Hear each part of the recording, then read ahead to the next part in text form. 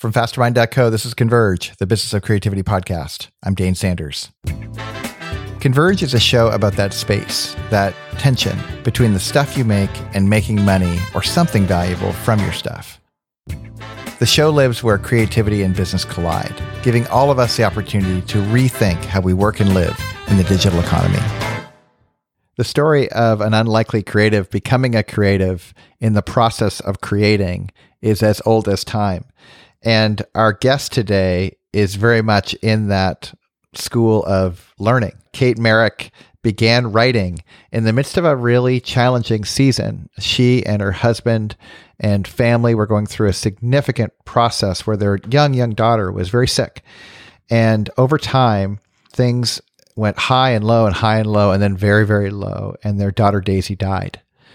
Well, as you might imagine, any mom who loses a baby, a young girl, would, of course, grieve fiercely, grieve in a way that did not need to be public. And yet, she discovered something both in the process of becoming a writer and now years later, as she's publishing her story about what happened, has really opened up a window for a lot of other people to not only connect to and relate to their story, but to hear kind of a surprise ending, an ending that you would not have anticipated. So as you hear a little bit of Kate's sharing today, I'd encourage you to hear her story, hear what went on, but also consider your own. Where have you discovered your creativity? And what do you do when things go dark? And could it be that the creativity continues if only you'll listen? If only you'll come out when you're ready, and if only you'll be brave enough to put it on display.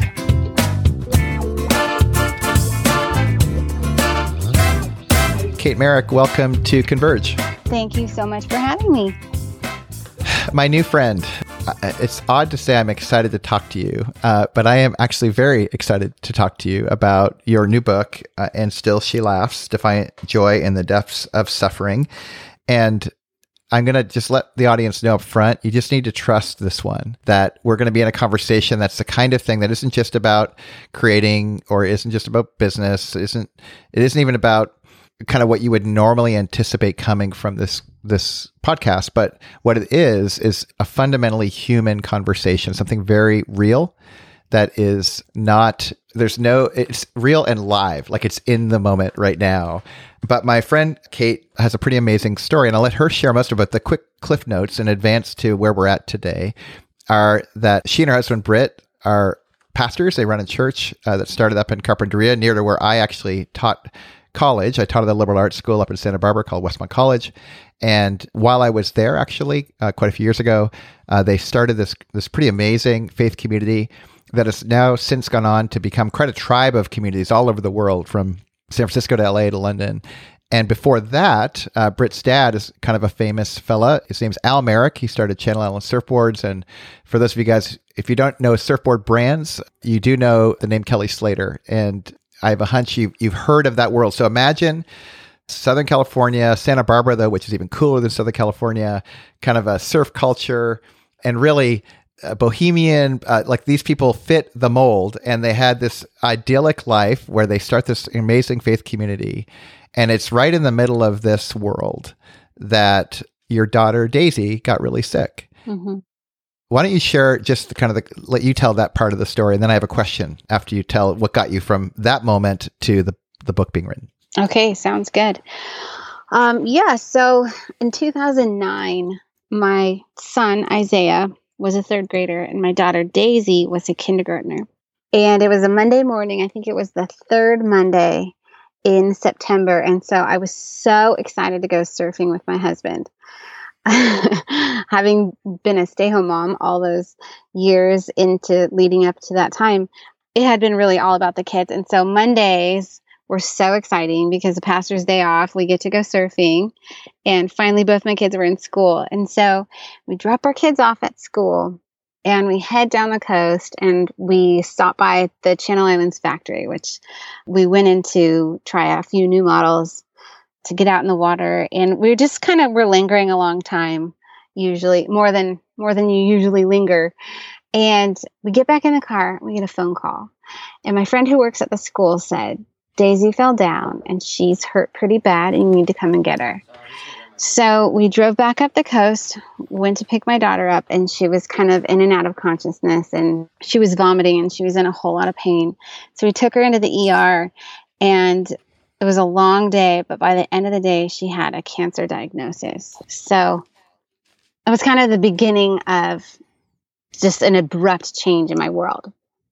So we spent that week, actually we spent the next 2 weeks in the hospital. She had to be on morphine for the next 3 days just to survive the pain, because there was a tumor in her abdomen and it had burst, and it was just basically spreading cancer cells all over her body. And so she had to stay on morphine just to survive. And 3 days into it, we could finally open her up and got the tumor out and started into the next 8 months of chemotherapy, radiation, and the whole cancer world. So we went from, idyllic, perfect, surfing together on a Monday to stuck in the hospital and just heartbroken and tons of pain. And so my precious girl fought that battle for the next 8 months. She was cancer free for about a month, maybe 6 weeks. Landed back in the hospital with pain. So that cancer just kept coming back for 3.5 years. It kept coming back. And toward the end, actually, after 3 years of that, there was nothing else they could do for her here in America. And so we started asking around, just putting out all the feelers we could possibly find, and came up with, there was a place in Israel. In Tel Aviv, Israel, there's a doctor there who's just a genius, and he's doing all this experimental stuff. And so we moved our family to Israel, just kind of as a last effort. And we lived there and did experimental treatment on her. And then as it went every single time we get home, about a month later, she got her 4th diagnosis, which is basically the death blow. So in February of 2013, my daughter left us and went to heaven in my arms in the night in our room.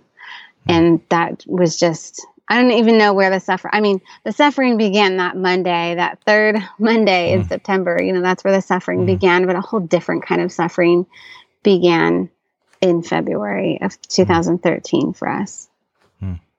Thank you for sharing that. There's so much packed into each of those moments, the moment of hearing, the 8-month run, the 1 month run, the 3.5 year run, just upheaval with your family in the midst of all of that. And I'm just going to set those pieces aside just because there's so much that was so personal for you in the midst of all of that. But what I'm struck by is during that season, you were public facing. Like there was a lot of people. You and I weren't friends yet, but I knew about the Merricks. I'd read about Daisy, and there was a pretty famous website that had global attention, especially in the faith community, but certainly beyond that. And talk a little bit about your process of writing about your journey in the midst of, like, when it was happening, not looking back, but like what were you thinking, experiencing, feeling as you were creatively outputting your life in that season? It's funny how that started. We're a really low-tech family. Like, we live on a ranch, a small ranch, but we live on a ranch. We don't have internet. We don't have Wi-Fi. We don't have TV. We never have. And I'm the only one in the family with a smartphone. So we're kind of low-tech. And I didn't even really know what a blog was. But we had to start one because everyone asks you what's going on, and you don't want to explain 500 times. Yeah, of course. And so really it was started by some friends of ours just to keep everyone abreast of what was happening with Daisy.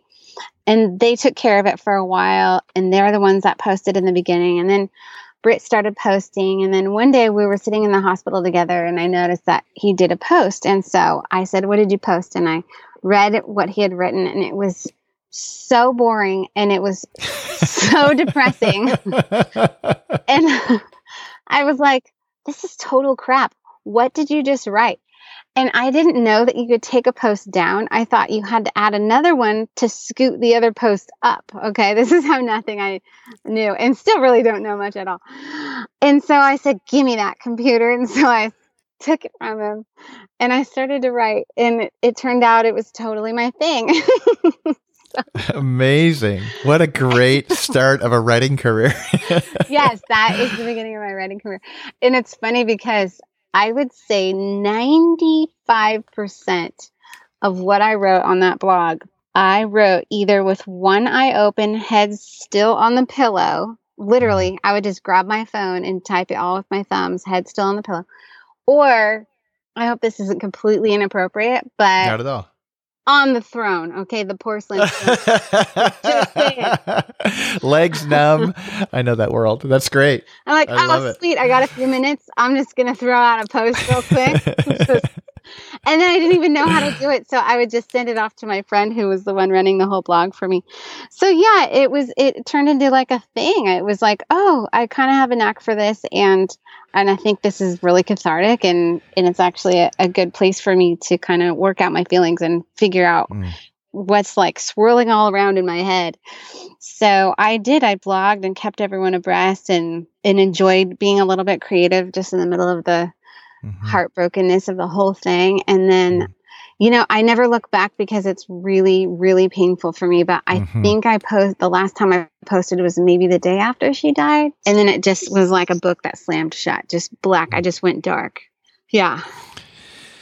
Well, yeah. What I remember about as a reader, as someone who was just following along and part of a community of folks praying that just wanted so much, so like hanging on kind of what was going on. It seemed like what I'm hearing you describe is in that season, before that season came to an end. You're right. Like you were discovering, it sounds like you were kind of figuring out you in the midst of what you were experiencing. And it had this ancillary kind of invitational benefit where it, like a whole community of people around the world began to pay attention. Is that a fair way to characterize it? I'm guessing I know there was a lot of people that cared about your circumstances. It's funny because it just turned out to be such a gift, just knowing that it's true. People all around the world. We were hiking when we were in Israel. We were hiking through a place called En Gedi, which is down near the Dead Sea. We're walking and we hear a voice with an accent say, "Is that Daisy, love?" And I turn around, she's on my back. I turn around and she looks at me and says, "Are you Daisy's mom?" And I'm looking at this woman. I think she was German or something. She was like not even from Israel. And she had been following our journey and praying for us. And it was just blew me away. So we would meet these people all over the place, who knew her and loved her. And I just couldn't believe what a gift that was, because I know that every day kids die in obscurity. Every single day, there's a kid who no one else knows, and only their mom and dad know their quirks and what their favorite ice cream was and what they like to play. But I had the gift of hundreds of thousands of people knowing her. So yeah, that was huge for me. It was huge for me. And then it was interesting because the whole time I'm writing, like there's these thoughts swirling around that I'm kind of not even aware of until I get them out through my fingers, onto the screen. And it was just so... it almost turned into its own living creature. It was like this organism, not just the blog, but just the whole idea of, hey, this is how you're learning through this thing, kind of as you go, learning about how to process this pain and how to walk through this suffering and kind of figuring it out it helped me kind of to take a step back and look at the situation kind of with like a broader perspective. It helped me make sense of it. It really did. It was amazing. I love that it had these kind of surprises, like writing as a vehicle for you. It had these surprising elements that were part of it, even in the midst of radical ups and downs, and then ultimately the darkest of days. And then you went black. You disappeared. I disappeared. And I'm curious, like now it's how many years since? 4 years. And I hold in my hands a book. It tells me that the darkness feels different now. And I'm wondering, could you talk a little bit about it's not about the blog per se, but what happened in the dark days and then what led to you telling this story of defiant joy in the depths of suffering? Talk a little bit about that. Okay. So, going dark was just kind of the next step in what needed to happen. I just realized I'm not going to process publicly anymore. I don't have to keep anyone abreast of what's going on anymore, because we all know, well, she's in heaven. There was that. It was, well, that part's over. And so I was yearning for privacy. It was actually, kind of hard having everyone know everything about your life all the time. Yeah. And knowing your next move and what's going on. And I mean, it's a gift, but then enough is enough. And so I really just needed some privacy, and I just needed to grieve. I needed to lament. I needed to cry and have questions and do it all without feeling like I needed to write it down and hit publish and have however many people read it and wonder. I just wanted to be alone in that. And so I did. For a couple of years, I didn't do anything. I didn't do any writing. I didn't do any speaking. I just said no to everything. I just needed to sit with it. I just needed to sit with it. And in the Bible, there's a man named Job who lost everything. He lost 10 kids. He lost all of his wealth, and he lost his health. He was sick, and he lost everything, and he just sat in ashes. And that's how I felt. Like I just need to sit in ashes. I just need to sit in ashes. I mean, my daughter's gone. I need to figure out what on earth just happened. And, it's like I had so much hope up until the last second. I really did. I had so much hope. So yeah, I just kind of had to figure that out. So the silence lasted for a couple of years for me. And then I started kind of to tiptoe back out into the speaking world. And it's so crazy, because I got invited to speak at this church, and I hadn't done any until then. And I just felt this nudge. I just felt God telling me, take this one. I have something to tell you. Take this one. And so I said yes. And they said, you get your choice of the verse. Our passage is in Proverbs. And the passage goes like this: strength and dignity are her clothing. She laughs without fear of the future. And the teaching of kindness is on her tongue. And I just really felt God say, she laughs without fear of the future. That's what you're going to teach on. And I'm like, what? Dude, I'm not laughing. And I've got some serious fear. And God's like, no, this one's for you. And that's how it started. I just sat with my Bible open. I just sat in prayer, and just the thoughts started coming. And following months, it just kept building and building and building. And then all of a sudden, what I had started and used for my speaking engagement, I took that and just kept going, and it turned into 12 chapters. And there you have it. And so it was almost like, hey, this is what you used to do, but it wasn't real time. And I remember telling my agent, he said, you should blog again. And I remember saying, no way, man. Then you're in real time practically, and people can look inside your head and look inside your heart and see what's in there. And I just want to keep it quiet for a while. And I just want to be okay with not being okay. And then I don't want to stay that way either. So just give me some time. And so it was just so freeing to be able to write, but not have to hit publish. And so I wrote 12 chapters and sent it off to my agent. And he said, well, what would you like to do with this? And I said, well, I don't know. Let's see if anyone wants it. So now you're holding it in your hand. Wow. Everything you're saying makes total sense to me. Like you're right. You didn't have to be public, and you didn't have to pursue this. That one talk, it makes sense to me that you felt, it sounds very kind of generous on your part to present the narrative from that angle around And Still She Laughs. And the inspiration makes sense to me. And even the cathartic exercise of getting it out into 12 chapters. But why share it? Like, why not keep it just for you?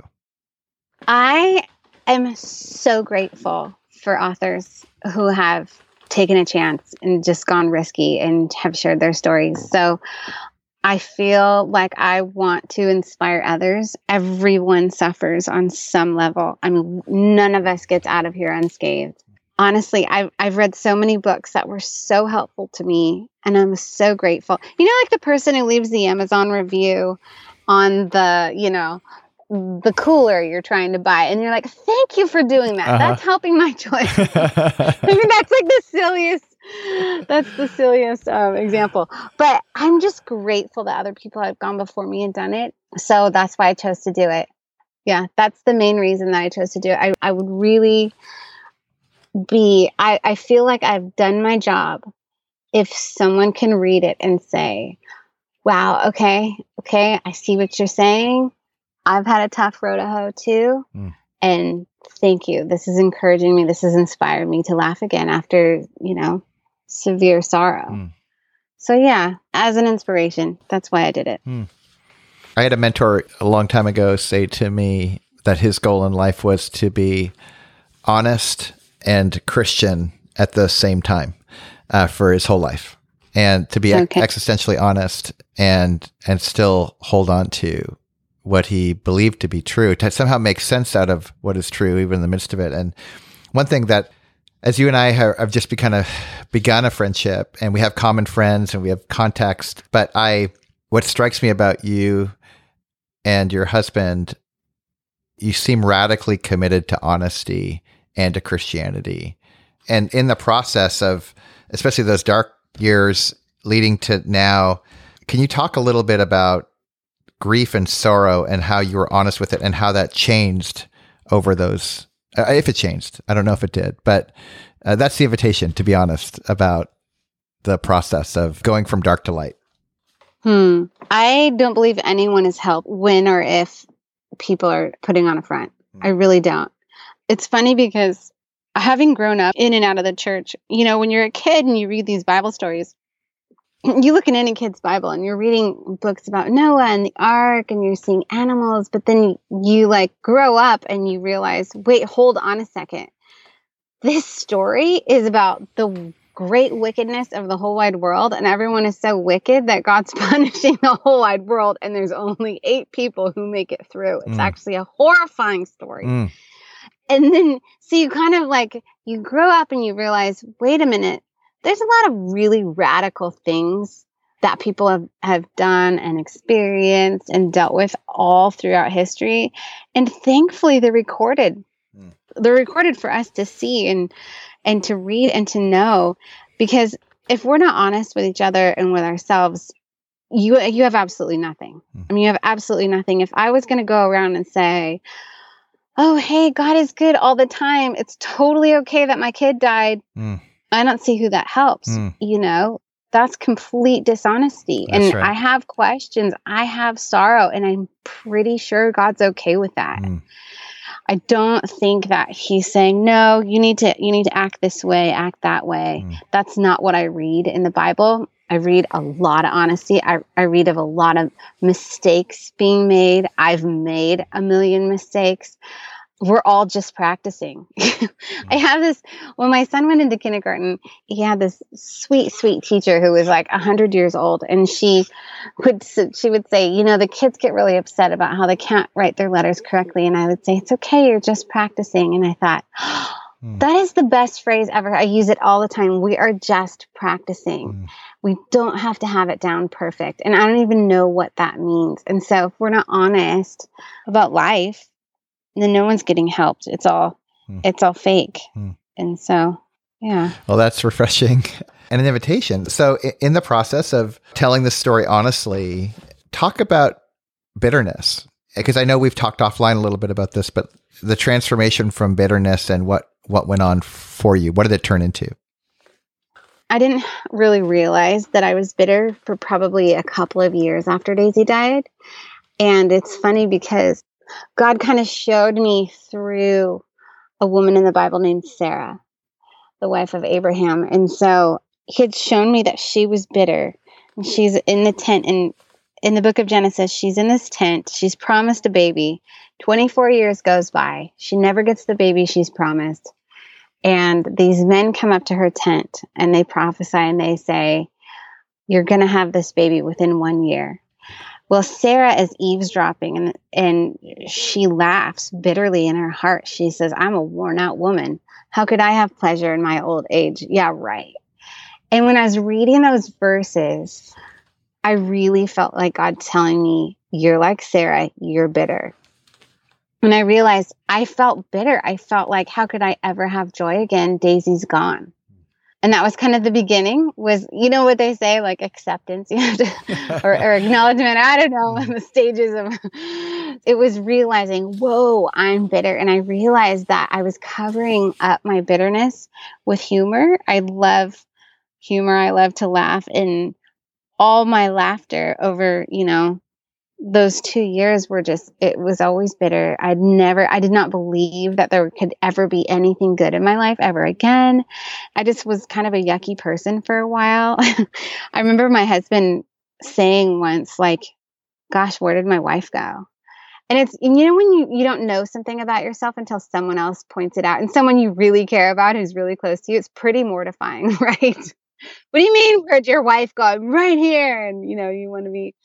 But then I realized it and I thought, wow, okay, that's a problem. We need to deal with that, because God didn't let Sarah stay in her bitterness. So that story, the angel of the Lord is there, and he says to Abraham, why did Sarah laugh?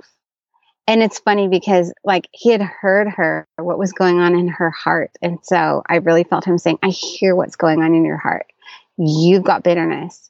You're laughing at me. You don't believe that I'm capable of bringing you joy. It was such a good eye opener. So many times, in order to deal with a problem, we have to be made aware of it first. And so I was made aware, hey man, you're bitter. It's weird, after suffering a loss, especially the kind of loss that I suffered. I remember thinking before I ever lost her, I don't know what I'd do if I lost a child. I mean, I would cut myself. I would go on drugs, like, not even kidding. So I'm not surprised that I felt like, I'll never have joy again. But that was the beginning, was kind of those verses in the Bible just kind of waking me up. Hey, you have a bitter heart. That's what's going on right now.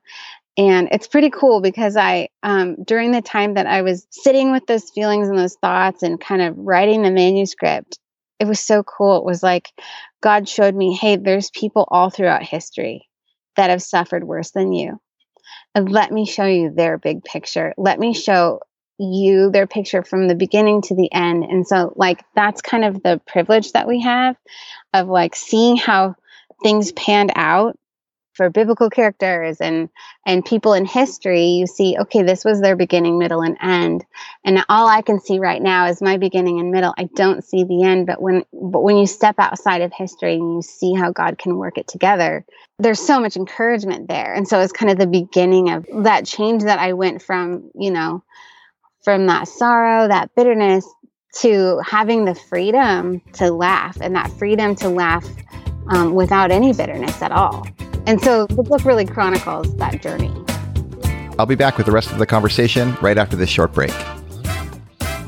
Have you invested in conferences or workshops that left you empty-handed? There was great content and you had great ideas about what to go do with it, but no change actually happened. That's not okay. At Go Summit, we're committed to helping you take action. To do that, we add personalized coaching and customized marching orders alongside the inspiring speakers, amazing location, and fun networking events. Honestly, there's nothing quite like it. Register today before tickets sell out at fastermind.co/Go Summit. A couple things strike me as I'm hearing you share. One is that, and I remember early in your book, you make a liking, you say grief is like a bathing suit. It fits every person differently. And even as you're describing this process that you've gone through and even contrasting it with others, I've never experienced comparing grief as resourceful ever.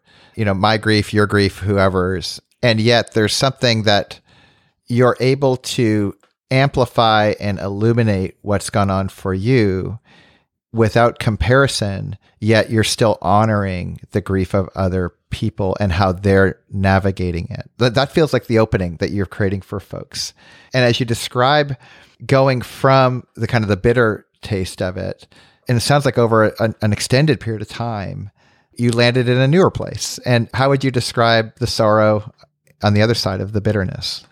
That's such a good question. The sorrow on the other side of the bitterness. Because the sorrow, I think, will always be there. It just is not as consuming. I feel like when you get to the other side, there's this wide open door that says, yes, you can, this is part of you. You have experienced this loss, but it doesn't own you and it doesn't define you. And it would be doing Daisy a disservice to pull out from life. It would be doing God dishonor to pull out from life and, of all the joyful things of life, to stay in that place. And I know that I've got several friends and, acquaintances who have experienced heavy loss, and there's this weird guilt feeling. One friend in particular, she lost her son around the time I lost my daughter, and he was like 30 years old or something. So, a grown up, but she feels guilty for laughing. She feels guilty for enjoying. And I think the end is I really got brought to a place where life is this big, beautiful open door. And just because I have suffered loss, it doesn't shut that door. That door stays open.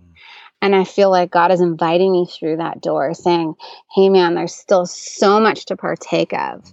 It's like this holistic thing. And it's interesting because after you've suffered, you realize that the beauty you experience is way more beautiful than before you ever suffered. And the smells are sharper, and the sights are, there's this sharper, more beautiful edge to all the beauty that's available in life. And so I think I just feel like this sweet freedom of this big open door of saying, yes, I'm going to partake in everything life has for me. When you were talking earlier about your friend who, it sounded like your friend who had a loss around the same time that you lost Daisy, that there was like this weird correlation or kind of connectedness to like, if I let the grief go, therefore I'm letting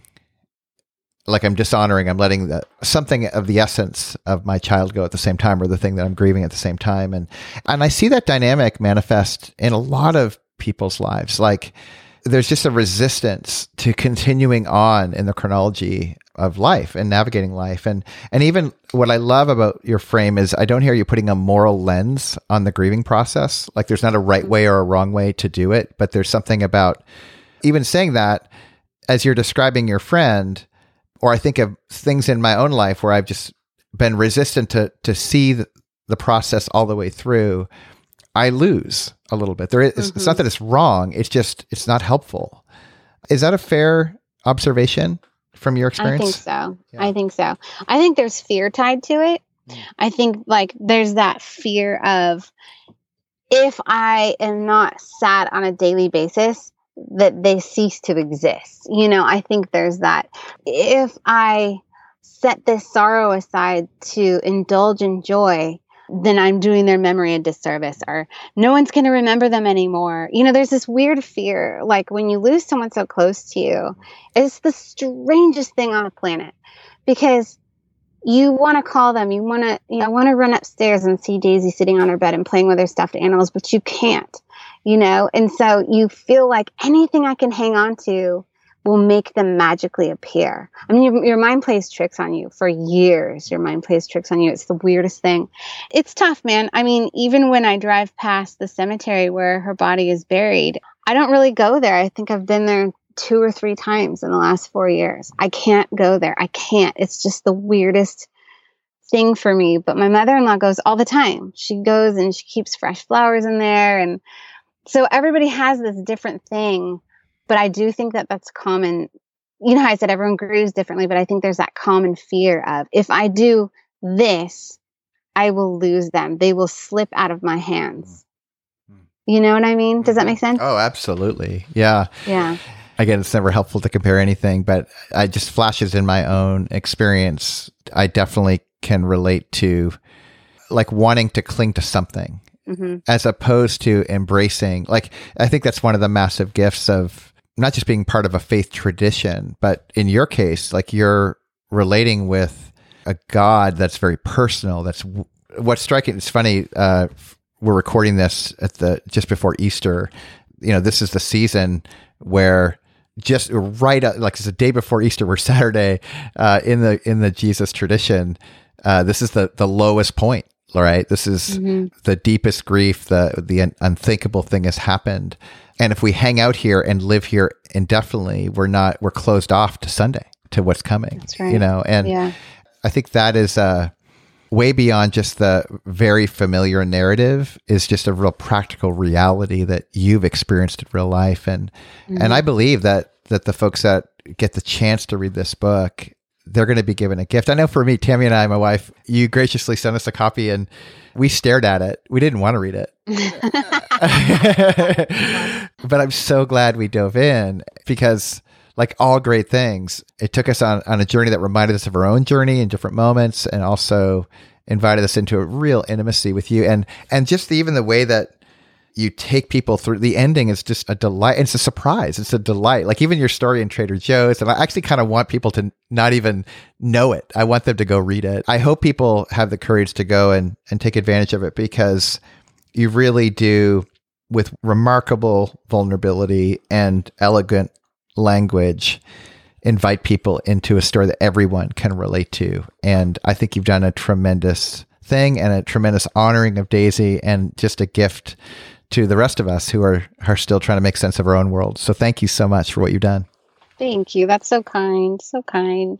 If folks want to, I guess if y'all don't have a Wi-Fi signal, they can't really track you, which is so beautiful. It's so awesome.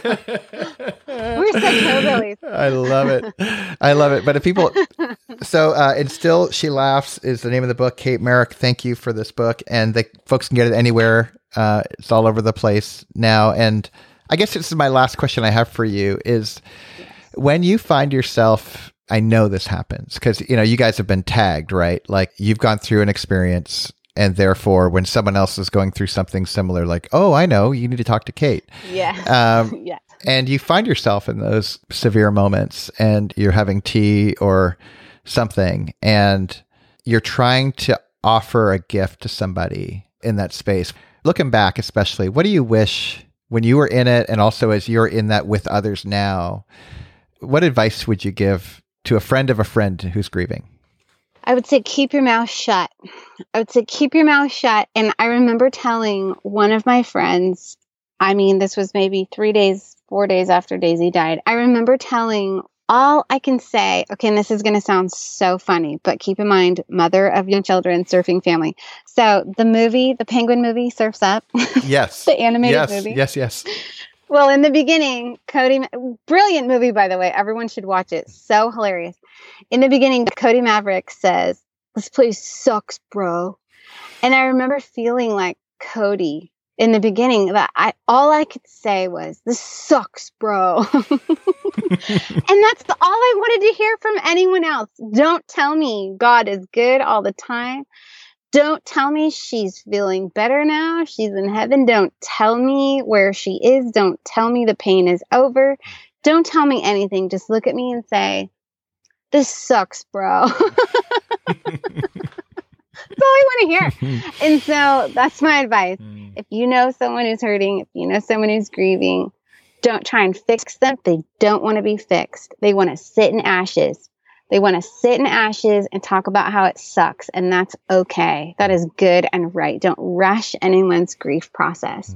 And it's uncomfortable because we want everyone to be okay. I think we're Americans and that's our culture. Everything's good all the time. We're kicking butt. We're taking names. Like everyone, we're all about victory and we're the best. We're the biggest. We're the best. And it's uncomfortable when someone is not doing well. Be uncomfortable. It's the best thing you can do. Is just say, yeah, man, that sucks. That was so ineloquent. Are you kidding me? You are a gift, Kate Merrick. I am so thankful. Again, not getting into my own world, but I sure that resonates. That's just honest. And it's hilarious that you're laughing in the middle of it. All right. Well, thank you again. And again, friends, and Still She Laughs, Kate Merrick. Do you have a website? I'm a hillbilly with a website. Got a teeny tiny website, little blog. It's called kmerrick.com. Okay, because Kate Merrick was taken shockingly by like dog food or something so dumb. Yes, kmerrick.com. That's where you can find me. And you're writing there now.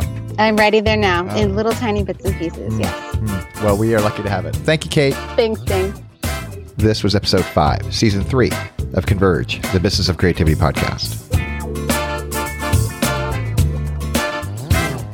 Converge podcast is brought to you by Fastermind.co, where we help entrepreneurs go from knowing to doing. Get started free today by finding out your Fastermind owner score. Go to Fastermind.co. Music for this episode provided by triplescoopmusic.com. What does your story sound like? This episode was mixed and produced by Podcast Fast Track.